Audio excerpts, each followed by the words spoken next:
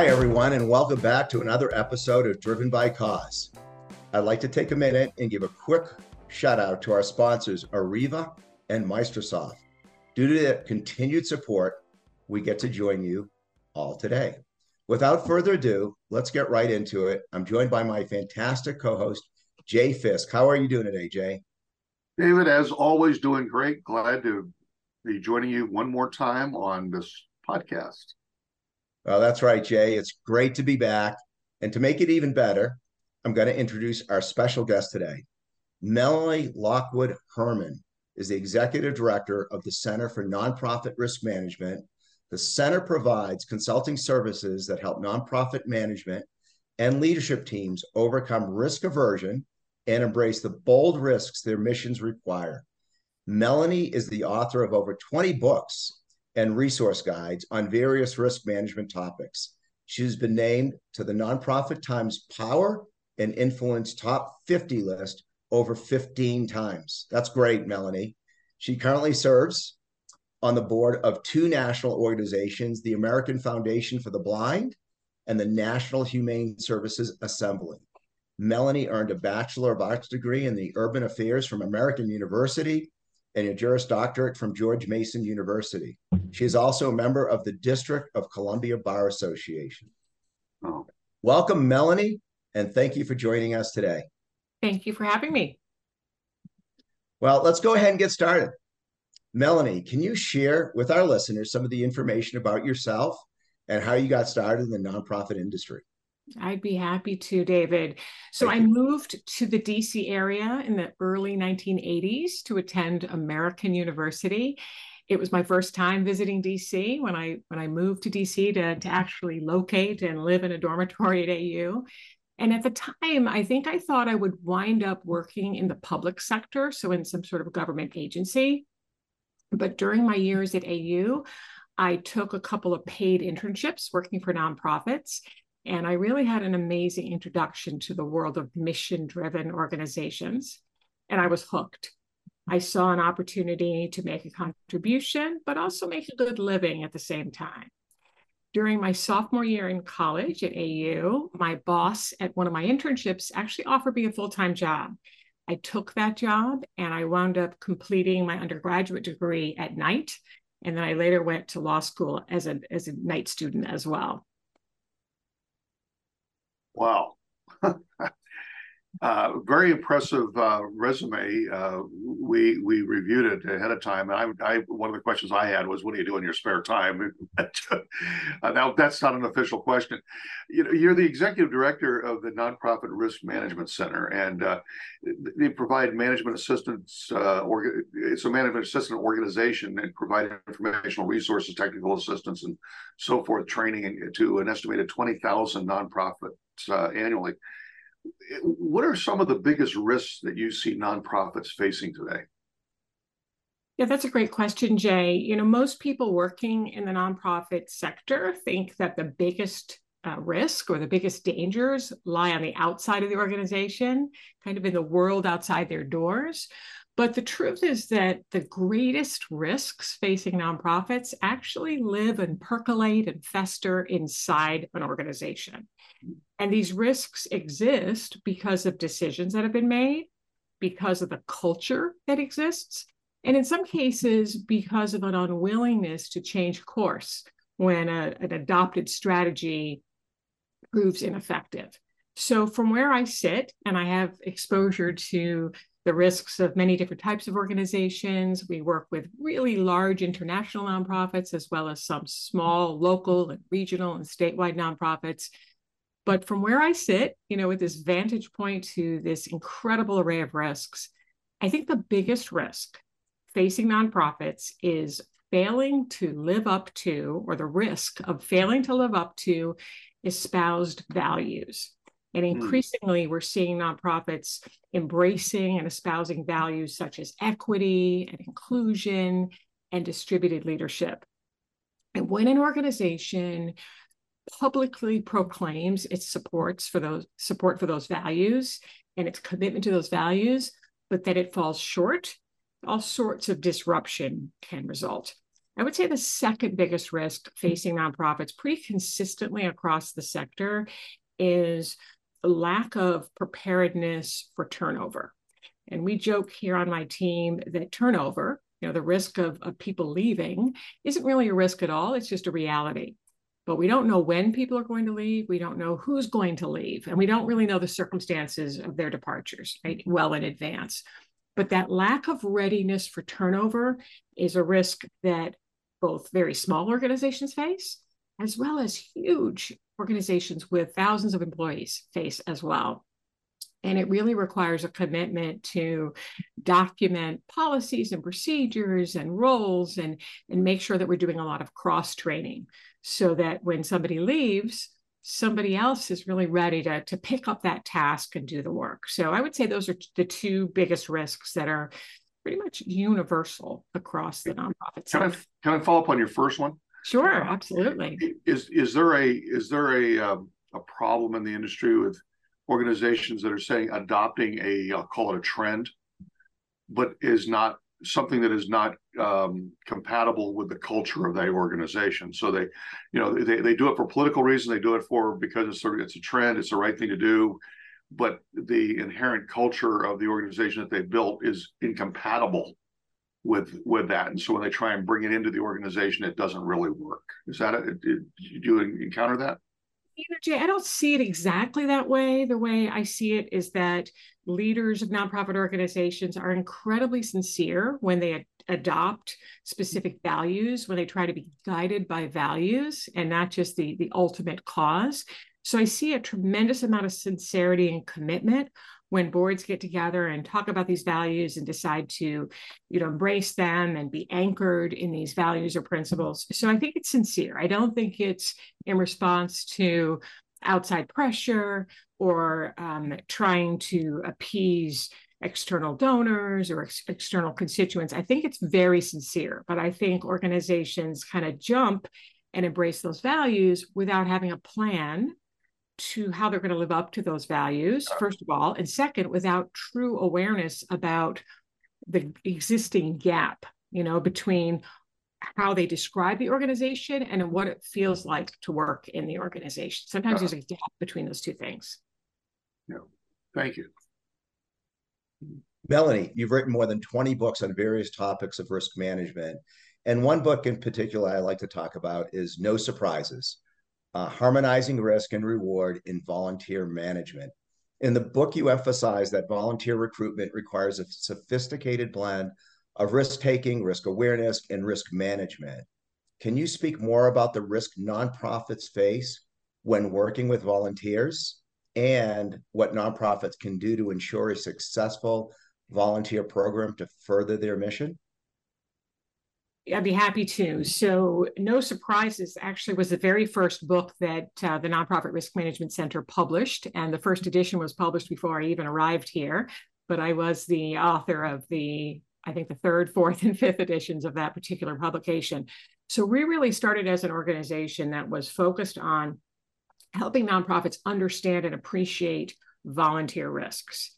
The founder of NRMC, a gentleman by the name of Chuck Tremper, used to wear a button when he would go out and give presentations. And the button said, "Volunteers don't do it for free." I've never worn that button, but I understand the sentiment.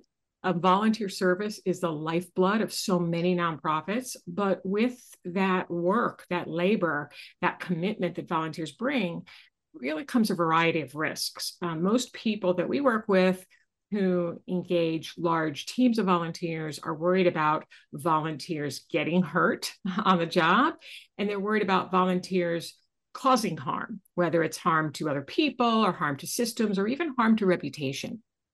So at NRMC, we believe that there are some fundamentals to managing volunteers, and I want to talk about three fundamentals. So the first one is thoughtfully designed and clearly articulated volunteer roles.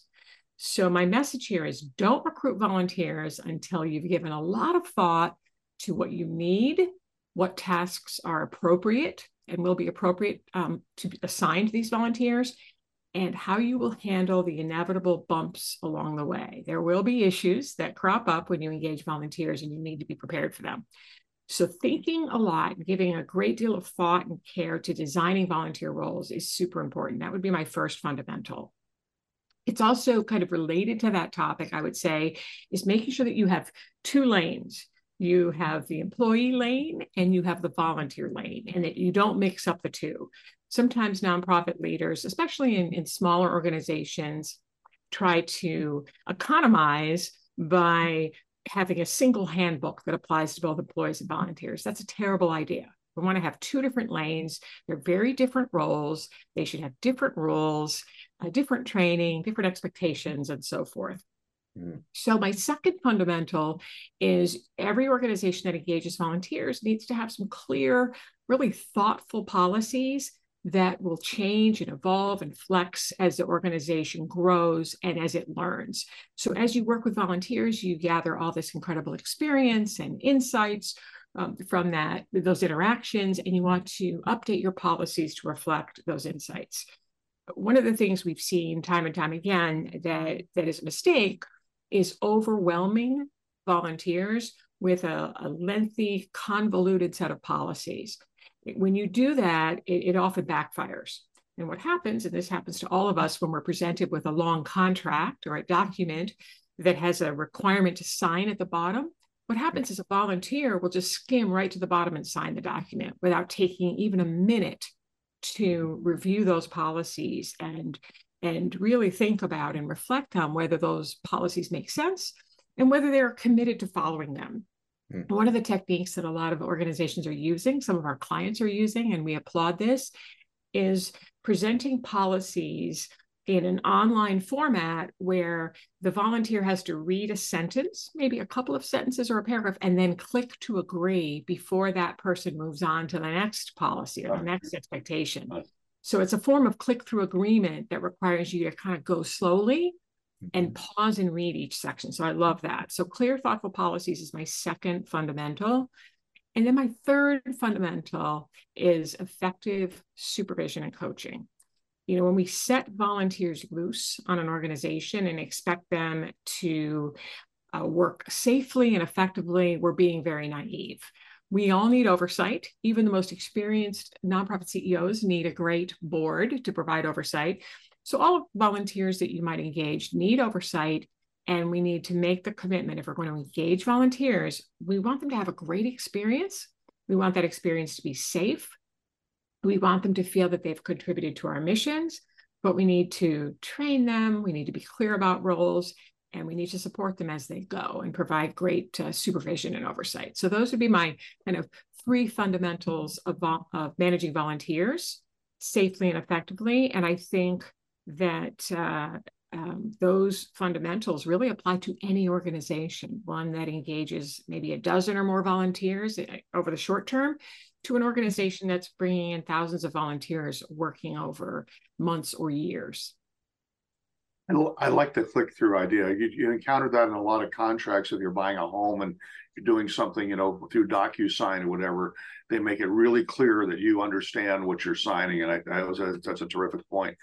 The organizations that you work with don't want to leave their success to chance, which is one of the reasons why they hire you, obviously. So for those nonprofits that are listening, what sort of tip can you give them that would ensure their long-term success if they want to become a resilient organization? Where should they start? That's a great question. I think risk management in today's world and in today's reality must be grounded in or anchored to building resilience. No organization, no matter how large it is, no matter how old it is, no matter how successful it is or beloved it is, no organization can completely avoid surprises or disruption or difficulty.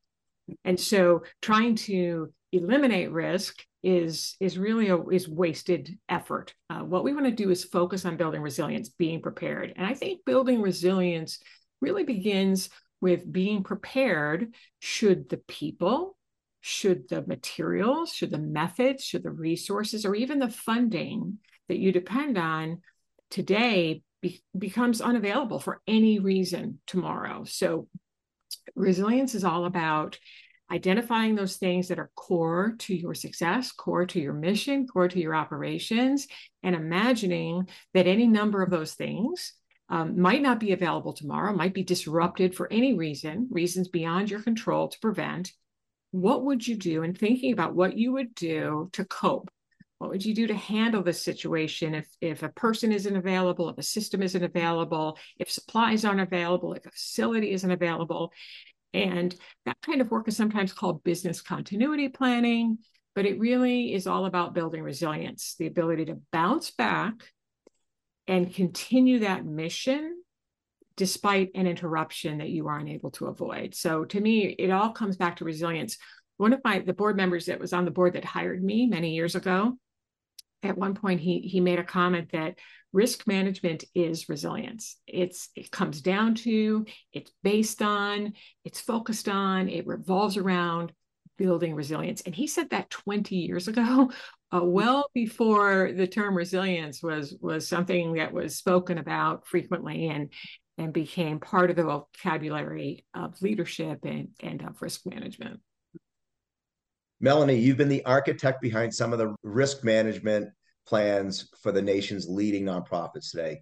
Having worked with nonprofits of all sizes, what are the differences in risk management plans for a large as opposed to a small? Should it be the same? Should it be different? Could you share a little bit more on that? Absolutely. Great question, David. I think there are far more similarities than differences. And as an example, our team has been working during the past year to build a new website that's filled with free resources on risk and HR. And the website is risk-resources.org. And as we finish one of the resources on the site, and there are, I think, about 50 resources on the site now, all free, super accessible, straightforward materials. But as we complete each resource, we often reflect that, wow, this was created to help small nonprofits, but large nonprofits would probably get a lot of benefit out of this as well. And so we're finding that lots of larger nonprofit teams are going to that website and using those resources. So I think there are more similarities than differences. One of the misconceptions that many people have about small versus large nonprofits is that large organizations have unlimited resources. The truth is that no nonprofit has unlimited resources. No nonprofit has unlimited resources. And every penny spent by a nonprofit is someone else's money. And that means we have an ethical obligation to be effective stewards, effective fiduciaries of the funds that we receive to deliver our mission. So going back to your question, the risk management plan or approach of a large nonprofit is different from that of a small nonprofit, mainly because it probably has a lot of fingerprints on it, right? The fingerprints of many different people and teams. So individuals from operations to programs to communications, development, IT, HR, finance, individuals from across the organization in these different functions probably had a hand in creating the risk management plan. Whereas the risk management plan of a small nonprofit is likely to be written by a single person who wears many hats, right? The executive director or the CEO of a very small nonprofit. I think that's the biggest difference, is the number of people who are involved. But both of those plans are likely to cover lots of different possibilities and scenarios. And the best thing is that a risk management plan is an opportunity to write down your philosophy about risk, who's responsible for risk, and how you go about identifying and taking action on risk. So I think there are a lot more similarities and differences, but with a larger organization, I just see many more sets of fingerprints on the final document. Yeah, the Risk Management Center, your Risk Management Center offers various services for consulting and coaching nonprofits. And one of the services offered, I find this kind of intriguing, is called Risk Appetite Coaching.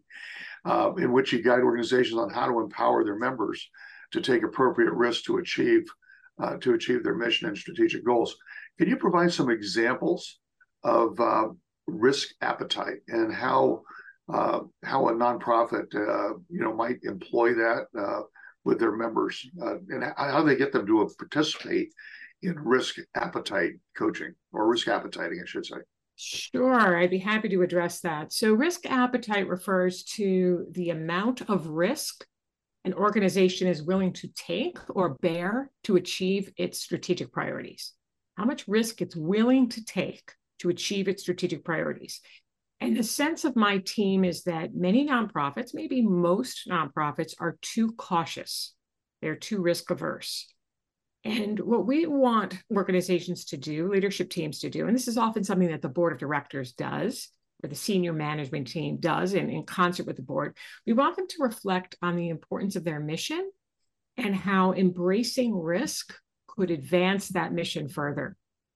Some teams, as you kind of help them with risk appetite and defining risk appetite, thinking about risk appetite, some teams become more comfortable advocating big bets, right? Embracing those big risks. And that's ultimately what risk appetite coaching is all about. You know, for some organizations, the concept of risk appetite refers to a series of statements. We have a bold appetite when it comes to X. We are cautious when it comes to Y. So many nonprofits have adopted a series of statements like that.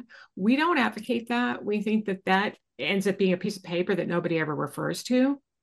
What we believe is really helpful is some sort of framework, a process that an individual can use, somebody who's making a decision, a process they can use, or some steps or some questions they can ask themselves when they're making a decision to just clarify that the decision they're about to make is within the nonprofit's risk appetite. And why that's important is that if I'm a decision maker and I'm making a decision way off in a program somewhere in a different part of the world, I want to know that no matter how it turns out, I will be supported in that decision. So even if it turns out horribly wrong, as long as I made the decision and it was within the nonprofit's risk appetite, I will be supported. So I'm not going to get in a lot of trouble because it didn't turn out well, because I was acting within the risk appetite. But anyone who makes decisions in a nonprofit needs to have an understanding of what the organization's risk appetite is in any number of areas.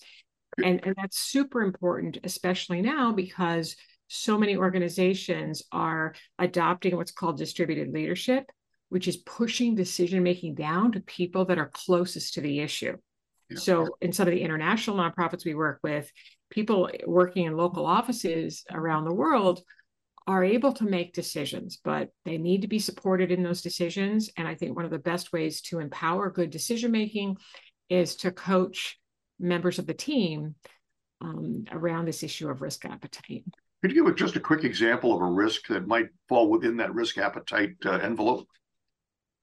Sure. So with many of the international organizations we work with, they wind up opening offices and delivering programs in pretty dangerous parts of the world.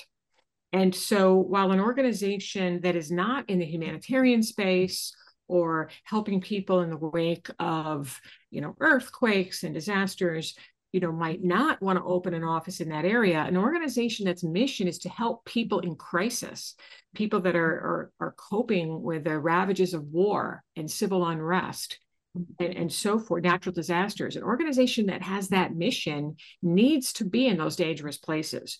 So that organization is going to have a very big appetite to be in a place where the risk of harm to its people exists. It's a reality. It's a reality. We have several organizations we're working with that have teams and offices and operations in Ukraine. And of course, there's so much danger there, as well as in many other places in the world. So that type of organization is going to have a bigger appetite for danger and harm because it has to be in those dangerous places in order to do the work that it was established to do. Great. Thank you for the clarity. Appreciate that. Well, there's so many different areas of risk, and your organization also coaches nonprofit organizations on another risk, cyber risk, and it's more from a holistic perspective. What are some of the cyber threats nonprofits face today, and how can organizations take the necessary steps to defend themselves from the cyber risk or cyber threats? Cyber threats, absolutely. So the two biggest, I think, most feared cyber threats are breaches of protected information, such as personally identifiable information, or PII, or protected health information, which is PHI. The second one is damage to systems from an intrusion. And many people really fear the bad actors working in the cybercrime industry, which we know is a huge industry. It's a growth industry, And there are millions of people all around the world who are trying to steal information and assets through some sort of cyber crime enterprise.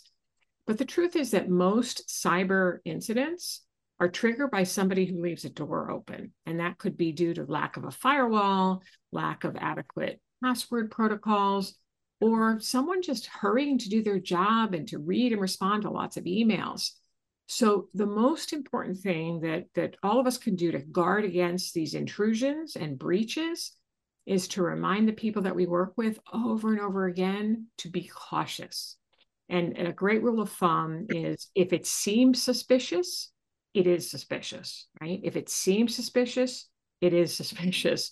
And if you're guided by that, you're less likely to click on something, open a file that's corrupted, or that is basically opening the door to a cyber criminal. Another tip that we recommend is if your organization is purchasing cyber liability insurance, we want you to go back and look at the application form. Insurance providers are now asking lots of questions about what a policyholder is doing to guard against these risks. And I think it's a great idea to go back to the application and look at all of the questions, and especially focus on the questions where you answered no. We don't have that in place. We don't do that. And do some research to look into what would it cost? What would it take to do that, to be able to answer yes next year? And so it gives you a very quick list, a to-do list of things that you can, steps you can take, measures you can put in place to reduce the likelihood of a breach.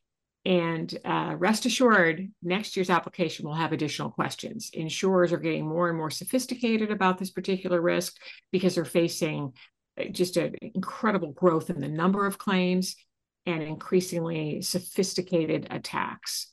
So whatever you're doing now won't be enough next year. Whatever you're doing next year won't be enough the year after. So we have to be increasingly risk aware and increasingly vigilant.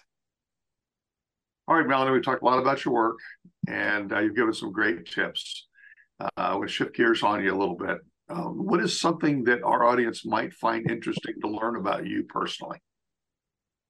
So I think your audience might be surprised to hear that when I was 5 years old, I was the registered owner of a 1941 Piper J4 Cub Coupe aircraft. Oh, my goodness. Yeah, I didn't expect that, right? My parents immigrated. I want to fly it. I could tell you, I could probably fly it. I'd love to fly it's an amazing plane. So my parents immigrated from England in 1964. We joke in our family that the Beatles followed my parents to America. And my dad purchased this plane for a few $100s back in 1970. And when he went to register the plane at the registry of aircraft, he found out that at that time, only American citizens could own private aircraft in the United States. So he asked the person at the desk, he was dismayed, of course, he just bought this plane, and he asked the person at the desk, must the owner, the registered owner, be 18 years of age? And she said, no. And he said, I'll be right back. So he drove home to pick me up, took me back to the vehicle registry office, and I became the official registered owner of that plane. And we owned that plane for 5 years. And throughout that time, I loved flying with my dad. This is a 2-seat aircraft, kind of side by side, a very small aircraft. I loved the ups and downs, and I loved wind gusts. And what's funny today is that when I'm on a commercial flight, I actually enjoy turbulence, and not too many people do, but it always kind of brings me back to flying in that super small aircraft with my dad. Did you ever get a license yourself and just have a desire to go fly? You know, I thought when I was very young, when I was 5 or 6, that I would become a commercial pilot. That was absolutely something I was interested in. And my dad took me to a Civil Air Patrol meeting to try to encourage me to join this youth organization and get a feel for it. And I was just put off because obviously, like so many organizations, it was very structured and everybody had uniforms. And I was used to flying with my dad in that little plane and just having so much fun. And I decided not to go in that direction, but I love to fly. I have friends who own aircraft and I fly for work a lot. And I absolutely love to fly in all sorts of aircraft, but I never did get a license. Well, thank you so much for sharing that personalized. And you're right. There's nobody on this podcast who would have guessed that. It's not in my bio, so it's one of those things that comes up once in a while. But Melanie, he certainly set the journey for your life. You like the ups and downs and the turbulence, and your consulting firm is perfect, spot on of navigating people through risk. So that's really awesome. We always like to finish our show by asking one question, and it's sort of on the same thing that Jane, something about being surprised. But what's something that we didn't ask you that we wish we had asked you? Yeah, I love that question. I think one for me might be, what are some of the most valuable lessons you've learned from a mentor or a role model? And I've had so many in my life. I mentioned one who taught me that risk management is all about resilience. That was Felix Kloman, who was a member of my board many years ago. But recently I've come to the realization that I think some of the most powerful leadership lessons I've learned over the years are ones that I've learned from my dad. He was just an amazing human being. He believed in leading with trust, and he would never expect somebody to earn his trust. And he once said to me that in life, you can either trust people and occasionally be disappointed, or you can mistrust people generally, and in doing so, miss the opportunity to be a true friend and to learn from others. And he leaned on trusting everybody until somebody squandered that trust. He also believed deeply in something that we call today, we refer to it as servant leadership. And as a boss, and he was fortunate to be a boss and a business owner during his lifetime, he was really on a mission to help people be their best. And he did whatever it took to help people grow and learn and laugh and enjoy being part of a team. And he spent so much time, I think far more time, planning parties and praising a job well done than he ever did telling people what to do or how to do it. And even though he was brilliant in my book, he was absolutely determined to learn from everyone he met. And I really try to be that type of leader who's constantly learning and is focused on helping others be their best and to learn and to grow. Well, it sounds like you had you're very fortunate to have somebody behind you giving you that type of experience and leadership and guidance, because I don't think it's just being subservient to others, but I think it's leading in a different way that's very positive. So that's really awesome. Melanie, thank you for your time today. We'll be right back after this message. We are a team that has had an enduring influence on the nonprofit industry for more than 3 decades. We pride ourselves on developing and delivering technology with a purpose, software born of a genuine understanding and passion for cause. We are relentlessly dedicated to our client success. We are with our clients for good. We are Arriva, tech with purpose, driven by cause. Arriva is the trusted advisor and market leader of fundraising, donor relationship management, and auction software and services. Exceed further, our evolutionary all-in-one digital fundraising and donor relationship management software is helping nonprofits worldwide further their mission, transform fundraising, and cultivate relationships with donors and constituents. Our Maestro Auction virtual, live, and silent auction software, text-to-bid, virtual and mobile bidding software, and text-to-fund, text-based donation software are helping nonprofits raise billions of dollars through thousands of virtual fundraising events, charity auctions, and galas. Visit Arriva.com and reach out today and see how Arriva can help your nonprofit organization go further. All right. Well, hello, everyone, and welcome back for the next part of our show. We're going to hear from you, the audience. Jay, tell them what time it is. That's right, David and Melanie. It's Ask the Maestro time. This is the time where we ask our listening audience to send in their question that they'd like to have us answer for them. And often we ask our guests to answer the question. And so this particular question comes from Johanna. And she writes saying, our organization has been noticing a decrease in the number of recurring gifts and an increase in one-time donations. How can we increase the amount of recurring and monthly donations? And I think that's a perfect setup for you, Melanie. Why don't you go ahead and give us how you might help, and then maybe David and I will chime in with our opinions.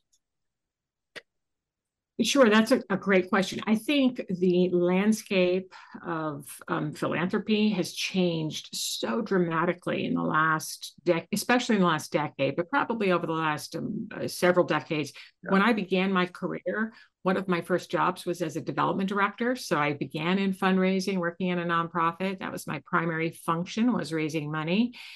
I think the biggest challenge is that many people are raising money using the same methods, strategies, and approaches they were using 10 or 15 years ago, and they don't work any longer because the donor community has changed.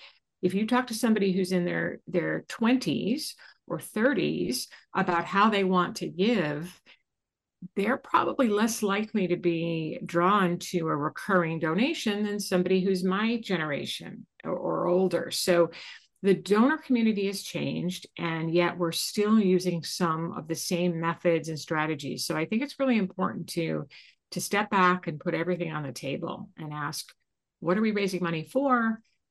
Who are the primary donors today? How is that likely to change as demographics change and as some of our donors kind of age out of our system and pass on? And I think it's almost important today to leave no stone unturned, but to stop making big assumptions that today's donors are going to have the same motivations and want to use the same methods as donors of yesteryear. Yeah. And David, do you have any 2 cents on that? If not, I'll give you my 1.5 cents.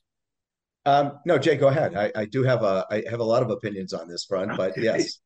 Yeah, I think you nailed it. The demographic of supporters is completely changing, as we all know. In the auction arena, we always during an auction we do something called a raise the paddle or emotional appeal or fund a need, stand up for kids, whatever. It all means the same thing, and that's during the auction we ask people to make a donation. We start with a big amount and we work our way down to a smaller amount. I think the mistake that a lot of organizations make is they think that that's the only time they're going to do their big fundraising. And I would encourage them to go back to the person who raised their paddle at 5,000 or raised their paddle at 2,500 or even 1,000 and say, we appreciate your one-time generosity at our event. Would you be willing to let us convert that to a quarterly donation on an ongoing basis? You donated $2,500. Could we split it into 4 payments and make that an ongoing so that we start next year with your commitment for next year? So I think that's an opportunity for organizations to at least plant the seed with those one-time donations at an event to become a recurring donation. So that would be my 2 cents. Yeah, no, Jay, I think I love the subject because I think it's really important. And I think organizations, are always focused on the donation pieces and, getting donations. We did a whole subject on donor engagement, and I think donor engagement and donor acquisition and donor retention sort of all fall into this. And it really is, are you giving the same message that you're giving to somebody, in one generation, that same type of a message in another that would be compelling enough where they just don't want to give just a one-time donation? But I think that really folds into a lot of different aspects of, keeping people up to date about what their donation actually did. If they moved it from a one-time or an annual donation to a reoccurring donation, and how that impacts them, and the difference that even if it's $5 or $10, because if you can get lots of people giving the $5 and $10, you're going to have a lot.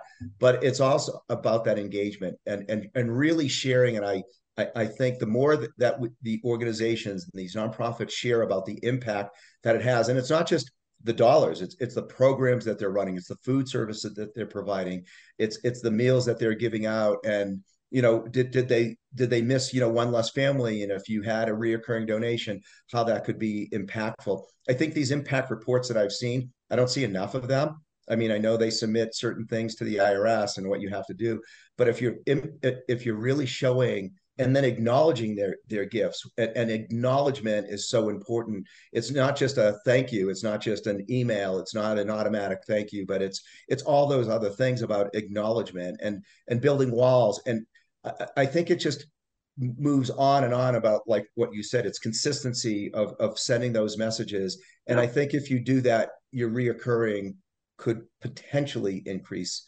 But it's a lot of different things, and we do have some great subjects on that as well. But it's probably a lot longer than a 2-minute conversation here. Well, that's all the time we have for the Ask the Maestro segment. If you would like to submit your questions to Ask the Maestro, perhaps it'll show up on a future podcast, and you could submit your questions to us. We'd love to hear from you. And David, I think we're kind of coming to the end of this particular episode, aren't we? Yes, we are. Well, thank you, Jay. And I want to especially thank Melanie for our great insight and for being here with us today. It was fabulous having you, Melanie. Thank you so much. Thank you. And for our listeners, make sure you subscribe to stay up to date on all the new episodes and content. I also want to give special thank you to our amazing sponsors, like Jay just mentioned again, Ariba and Microsoft. We're so proud to be partners with them on this podcast. And last, but certainly not least, thank you to all of our fantastic listeners. We hope you'll join us next time on Driven by Cause and make it a great day. Thank you.